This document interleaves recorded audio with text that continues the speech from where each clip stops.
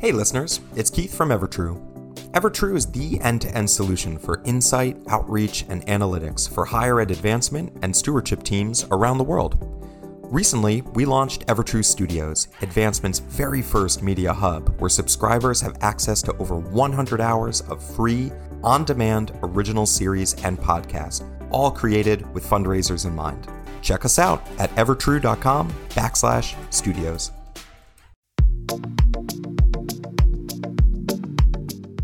I'm Kim Naoni, and this is Mentorship Matters, a podcast that examines the current and future landscape of fundraising leaders and the power of inclusive mentorship and advancement. Today, I'm honored, and it's my privilege to welcome Dr. Anthony Jenkins, president of the Coppin State University in Baltimore, Maryland. Welcome, Dr. Jenkins. Kim, thank you very much. It is a pleasure to be on with you, and I want to congratulate you right off the top on this outstanding podcast that you have going on. It's good to be with you, and so thank you for the opportunity. Thank you.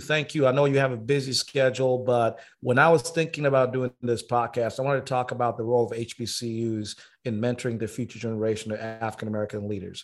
And I couldn't think of a better person and leader than yourself. You have tremendous background in higher education, previously West Virginia State, and now you're Coppin. But I want you to talk about Coppin State. A lot of folks that may be listening to this may not be familiar with Coppin State because we have a global audience. So I want to take a couple of minutes, talk to folks. What is Coppin State about? What are some of your pride points, and what's your vision for Coppin State? Thank you, Kim. I greatly appreciate that. And let me say before I get started, you look very dapper as always. I apologize. I could not match you in that area. I am in between some athletic events here on campus, but I wanted to take this time to be with you because I think what you're doing is so important, and providing such a platform for individuals like myself and others to talk about our institutions is something that is invaluable. When it comes to Coppin State University, Coppin is located in Baltimore. We are what we call ourselves a small university that offer our students a large university experience. We are an HBCU. We are an anchor institution. We offer over 61 academic majors. We educate a multi-generational, diverse, multiculturalism student population. We have students who come to us from over 35 states, to include the District of Columbia and 30 international countries. We have a very diverse institution, and we believe that diversity and the multicultural makeup of our campus adds to the quality of education that we provide our students. Coppin is one of 4 HBCUs in the state of Maryland. We have the number 1 ranked HBCU nursing program. Our nursing faculty do an incredible job. Our nursing program has the highest NCLEX pass rate of any HBCU in the state. Forbes just ranked our psychology program one of the best in the nation. Our business management program is ranked in the top 40 nationally. Our social work program, our STEM areas, those are some of the academic accolades that we have. We are also strong in research. We are the only HBCU and one of only a few universities in the state of Maryland that have a center of nanotechnology, where we are focusing on cancer research, diabetes, and we're also focusing on clean energy. That's a very important piece of who we are. Because as an anchor institution, we focus on how do we not only impact our communities, the region, and the world, but we want to provide an experiential opportunity for our students. And so many of our freshmen, they are engaged in research from the time they enter into the time that they leave, which puts them in a great place to go on for master's, doctorate, and law degrees. And if I just, I have to brag on a young lady by the name of Christy, who graduated from Coppin. She left us and went on to the University of Florida. She earned her Ph.D. in nuclear engineering. She's the first person of color to graduate from that doctoral program from the University of Florida. That's the type of quality education that we are providing our students. That's a little bit about who we are. And I encourage anyone to please visit coppin.edu to learn more about, Coppin State University and what we offer. Coppin.edu. I mean, COPPIN.edu. I mean, I love that story because I heard about that story and I say, I'll be darned. Wow. She's the first. And to me, that speaks volumes about the HBCU experience. I don't think a lot of folks understand, what makes HBCU special, in my view, is that, for instance, when I spend time on your campus, it's more of a community, Yeah. That is Dr. So-and-so, that is Professor so-and-so. I can stop by and see them and get to know them. So, you provide that mentoring, holistic mentoring, not just here are your academics and, you go right ahead and do what you got to do and go there, get a job. But it's about developing the holistic individual that comes through your institution. And that's what makes HBCU experience a lot different. Because when I spent time there, I said, this is not what I expected, because I'd never been to HBCU, but I was very, very impressed by that. So as I was thinking about that, I just thought to myself, let's just really try to unpack this. Why is it that HBCUs like Coppin are a significant force in mentoring the future generation of leaders in the community? What makes them so special to stand out that, they're the best vehicles to do this? Well, first, from a historical standpoint, we have to appreciate that the 100 plus HBCUs across our nation they were created to educate free slaves. And so there in and of itself, what we do is rooted in how do we have an impact on the people who come from the communities that are around these institutions, coupled with the fact that the HBCUs in our country, they are centered in either urban or rural areas.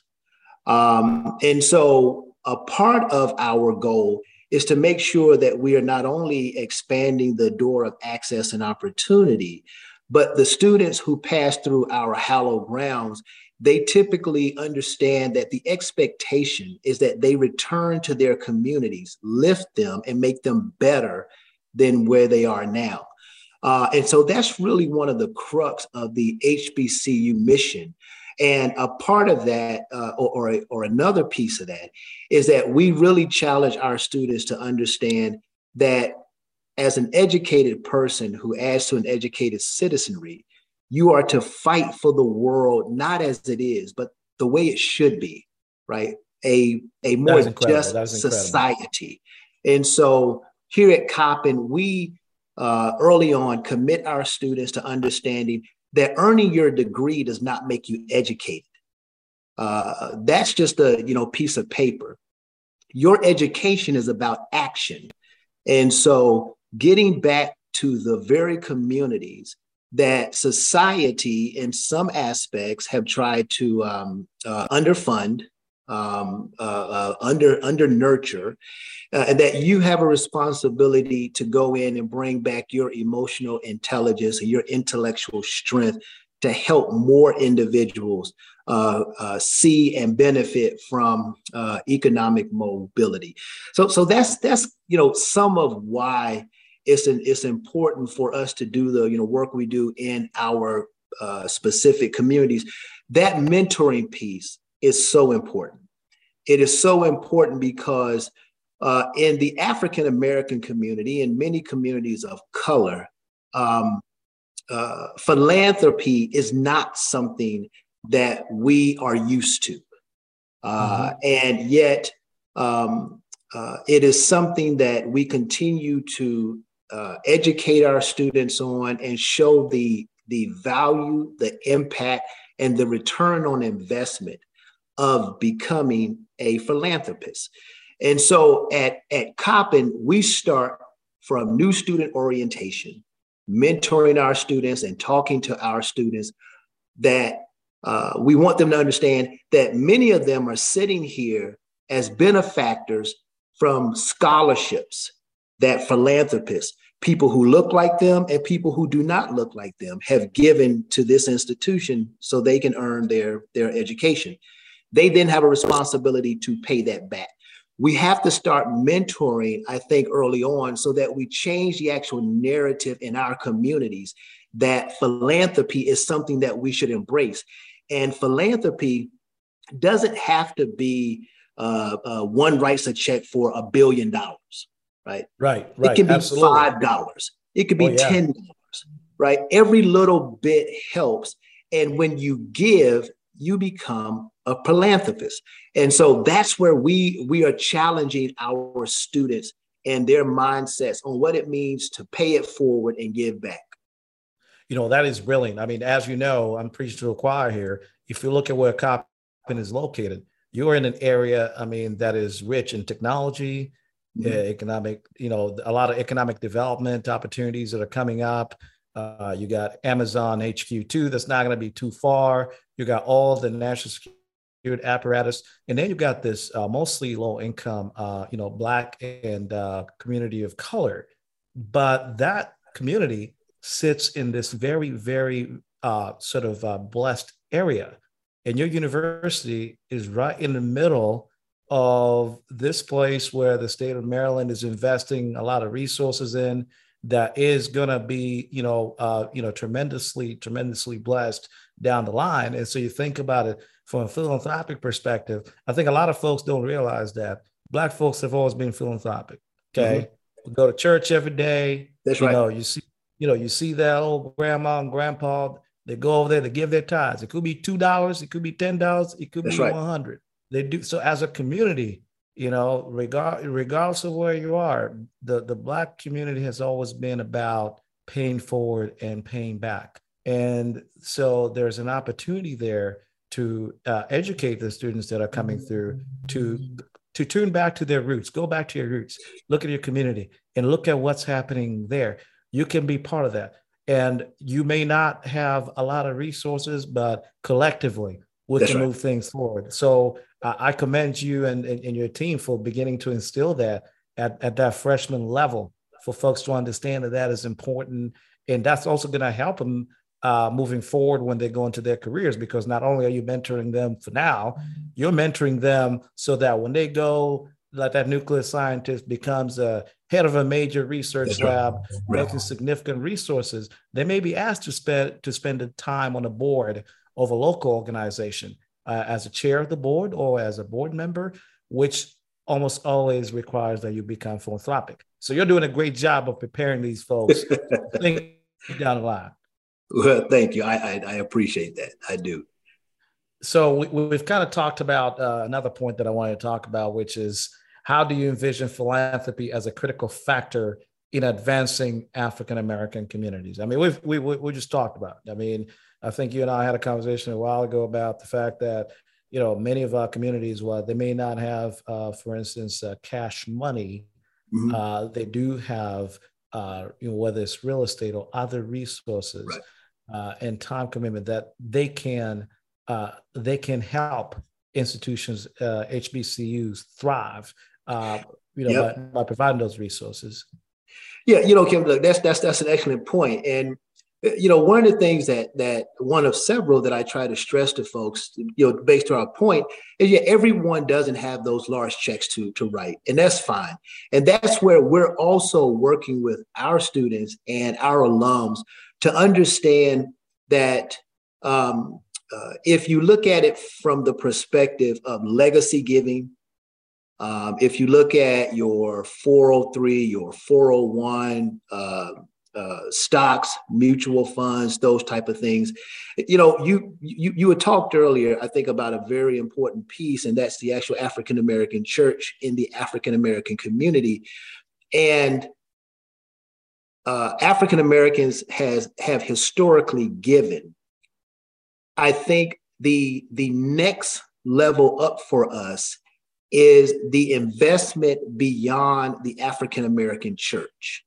And what I mean by that is when I talk about legacy giving and I talk about those things, that's how the Dukes became the Dukes and the Vanderbilts became the Vanderbilts. Amen. Right? Is that their alumni left legacy gifts, property, valuables to these institutions. And so while the African American community is trending in that direction, obviously we're not there yet on a more consistent basis. But that's where we're also at Coppin talking about this. And that has a direct tie into the community. When you have a university such as Coppin that sits in the west side of Baltimore, we are a $200+ million economic impact. 70% of our students, when they graduate, they remain in Maryland. 48% stay in Baltimore City, right? And to start getting them to understand how they can invest in giving back through a philanthropic way in their community or to the university, it helps all of us rise. And so we're just trying to connect those dots and having those important conversations and changing that mindset to you're already doing it. You have been doing it. Mom has done it. Your grandparents have done it. Let's do it in a different way so that we can have a greater return on investment and a more significant impact. Those are great points. So let's shift gears here a little bit. Now, one of the things that I'm passionate about is the role of diversity, equity, and inclusion in advancement. As you know, early on, I was having a conversation with one of my friends, and we're unpacking some stats. And you look at it, for most institutions, less than 4% of people in leadership are of color. Okay, and specifically, when you go down to Black folks in advancement, they're very, very few. And as a matter of fact, unless you go to an HBCU advancement office, it's very rare to see more than 3 or 4 people. You know, it's just the path for us to get into those roles has always been challenging. So I look at HBCU advancement offices not necessarily as a training ground to bring diverse candidates to the PWIs. I look at them as a contributor to the diversification of our field. And so from that perspective, we need to build a pipeline for talented folks who can work in advancement. And that begins with internship programs, it begins with mentoring program, and being intentional about doing those kind of things. That's what we need everybody to do. So as I look at HBCUs, I look at Coppin, and I'm familiar with your operation and things like that. I wonder to myself, from your perspective as a president, how do you see HBCUs playing a role in increasing the numbers of Black, African-American, or fundraisers of color in the field of institutional advancement? Because it is something that is critical, okay? Yes. We have to have people in our field that represent the students that they serve. And for the longest time, many institutions talk the talk, but they don't walk the walk. That's right. And I see an institution like Coppin where you do have the mass, you do have the predominant population of your student body is African American. So how can institutions like Coppin help us fill this void? Yeah, listen, another great question. And I think that, again, is having those conversations early on to build pipelines and introduce students to the field of advancement. I think so that is one track. The other track is, let me say this. Through that track, you also want to do the things that you talked about. How do you create internship opportunities? How do you create mentoring? How do you show them what the upward trajectory is for this particular field? Those are for the students. For the individuals who are currently working in advancement offices at HBCU campuses, it's pretty much the same thing. How do you mentor them? How do you expand their IQ on the world of philanthropy? Because I will tell you, to your point, as you very well noted, I have worked at multiple PWIs, and I've never had a vice president of advancement that was a person of color. And so I think that helping to mentor and grow in this field from the perspective of what are the theoretical understandings of philanthropy? How do you navigate through the actual uncharted waters of courting different donors from corporations, different races, different ethnicities? Those things I think are important to be done, but they have to be done, in my opinion, in collaboration with some PWIs. Absolutely. I think there's this opportunity for us to partner and create pathways for HBCUs to have outstanding VPs for institutional advancement, but your number 2 and number 3, right, sometimes may have to move out to move up. Absolutely. And it's okay. And it's okay for somebody to go somewhere else. Yeah. Right. And so that's what I think we have to be comfortable with. And if we don't create mentorship opportunities, moving someone out to move them up and say going from an HBCU to a PWI, not understanding that culture, not being able to connect with those alums, that's going to be a recipe for unsuccess. Right. Absolutely. Absolutely. I mean, I think you raise a very good point that I hope people are paying attention to that. Okay. You have an opportunity to partner with HBCUs like Coppin State and develop holistic talent development programs, talent growth programs for professionals of color. We talk all the time about we're going to go recruit in diverse places and things like that. What we're discussing here is this idea of cross-pollination. Okay, it's not a bad thing for us to work together. That's right. If Coppin doesn't have space for somebody to be able to grow because of budgets or what have you, hey, University X within the system may have those opportunities. So somebody can go there and then learn that and then bring that knowledge when the time is right. But I think there's that opportunity for collaboration in training and resources that can also be done from a systemic perspective. Where institutions like yours are part of a big system, and that big system has an advancement office that covers the system. And so, how do we collectively leverage those resources to develop that talent growth and career roadmap? And to back up a little bit, the other thing too is the education about the field of philanthropy, that it is a natural career. Because I mean, when I was getting started, I didn't know what this was. I just saw. I was working in athletics. I see these gentlemen and ladies. They always going to the best parties, and they come back with big checks, and they do those kind of things. And I asked my mentor, I said, "What is that?" They said, "Oh, that is those folks work in development."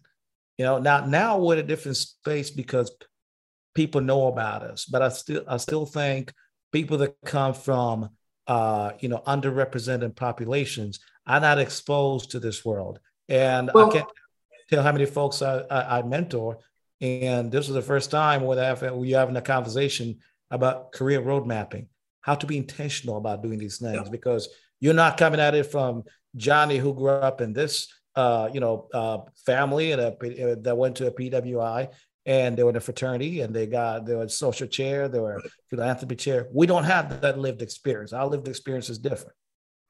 Yeah, no, look, you're absolutely correct. And I actually liken it to the, financial industry, because we've been having this conversation.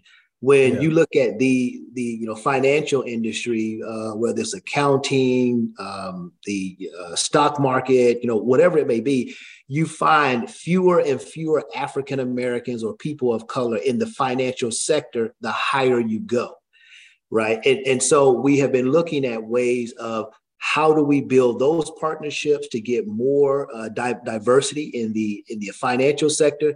I think when we talk about philanthropy, it is the same type of process of how do we build partnerships and create these pathways for individuals. Now, some folks are going to hear that, Kim, and say, well, why would you want to do that? Let's keep the best talent at HBCUs and so forth. I believe that there's enough talent to go around if we mentor and if we create pipelines. To your point, much like many careers within higher education, there's no connection from undergrad to that career field, right? There is no undergraduate major in philanthropy, right? You're not, no young person goes to, college and say, well, I'm going to major in becoming a vice president of institutional advancement, right? I might ask people for money. We'll live right. So, just like there is no undergraduate degree in student affairs, but that's a path and career within higher education. So that's where we have to connect those dots early on and introduce and bring more young people of color into the fold and increase their IQ on what this career field is and what is the trajectory that they can ultimately reach and what they can do. Like you said, courting folks, going to, fancy parties, hobnobbing with, billionaires and all of these type things, but also making sure that they understand that they have the opportunity to influence and transform people's lives through their work. That is incredible. So as we wind down here, if I heard you correctly and correct me here, there are two key takeaways I always like to leave people with, and I'll ask you to provide those. But there is an opportunity for collaboration as we try to think about building a pipeline for leadership.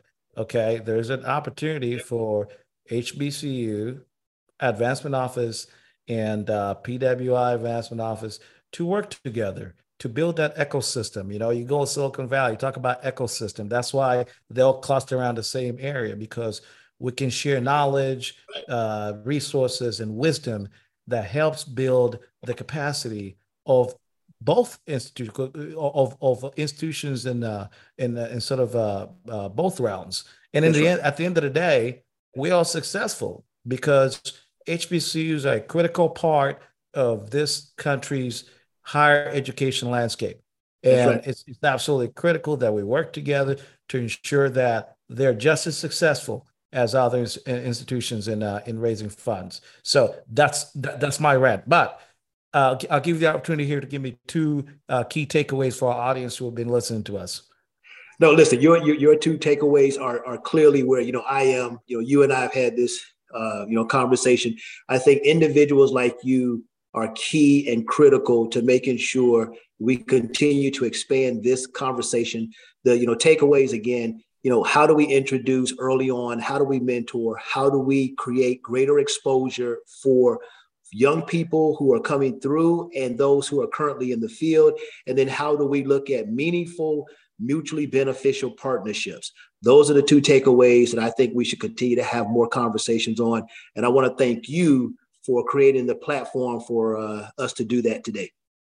Well, I appreciate having you so much, my friend. It's been great to see you. Again, folks, you want to learn more about Coppin State University in Baltimore, Maryland, COPPIN.edu. You can also go there and make a gift because, I got to put a plug in. Make a gift, right. Okay? Coppin State. And, well, folks, there you have it. I'm Kim Naioni. Thanks for tuning in to Mentorship Matters. See you soon.